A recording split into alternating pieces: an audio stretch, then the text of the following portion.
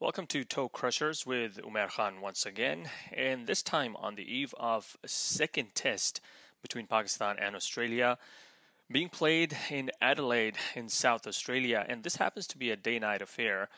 Fourth test match in Adelaide, which is a day-night pink ball game. And before this one, there were three games, and one interesting fact, only twice teams played more than 100 overs in an inning and no more than 130 overs. So that tells us the dominance of ball in a day-night affair because one, there's a pink ball at play, and then you've got the different sessions that are at play, the timing of those sessions.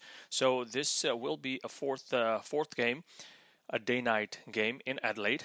Pakistan has not played an Adelaide test since 1990s. So we don't have any recent history of playing a test match in Adelaide. We do have some history of playing a test match, a day-night test match in Australia. That was a Brisbane game last time we toured, which Asad Shafiq, valiant century, and had it not been for others failing, we would have challenged the fortress for Australia. Anyways, coming to this game and talking about the sessions. So, local time, the game starts around 2 p.m. First session goes from 2 to 4. Then we're looking at around 5 to 7 for post-lunch session. And then the last session, approximately around 7:30 till 9:30. Now, why am I mentioning the session difference?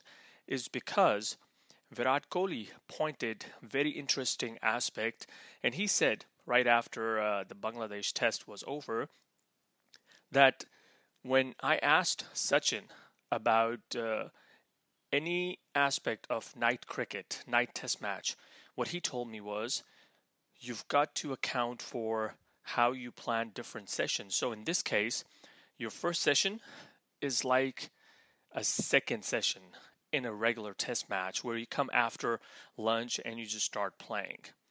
Now, in a night game, second session becomes very important in terms of how you play the ball, how you leave the ball.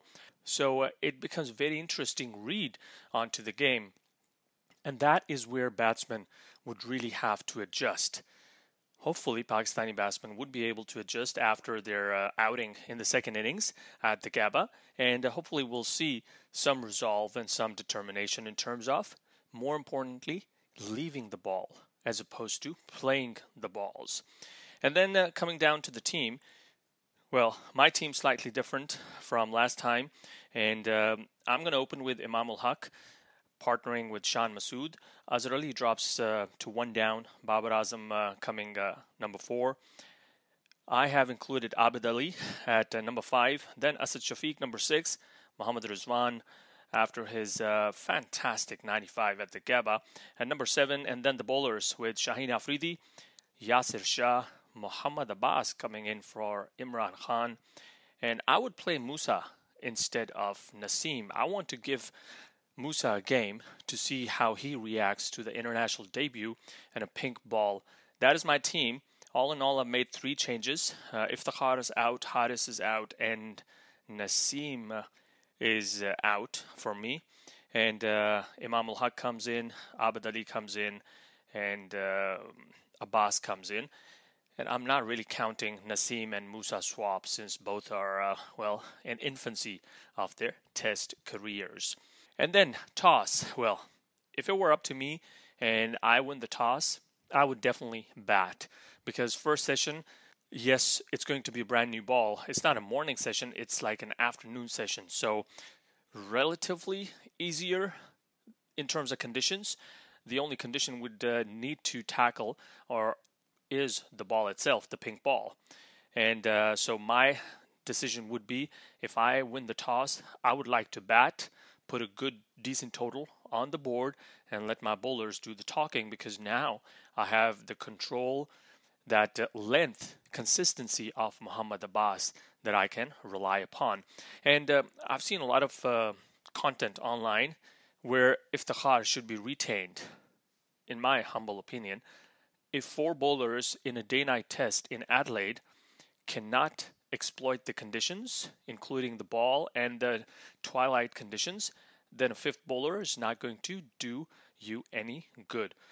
So I'm really hoping Misbah-ul Haq and Azhar Ali, they have gone through the footage, they have gone through the data, they have sat down with all their strategic group, and they have looked into this. So once again, going down the list, for my team, Imam, Shan, Azhar, Babar, Abid, Asad, Rizwan, Afridi, Yasir, Abbas, and Musa. Hoping for a very good game. The game starts tonight. It's going to be a cracker. There's definitely going to be a result, and I'm hoping the Green Machine will be able to level the series this time around in Australia. Well, let's hope for the best, and I look forward to your comments and feedback. Keep listening to Toe Crushers with Umair Khan.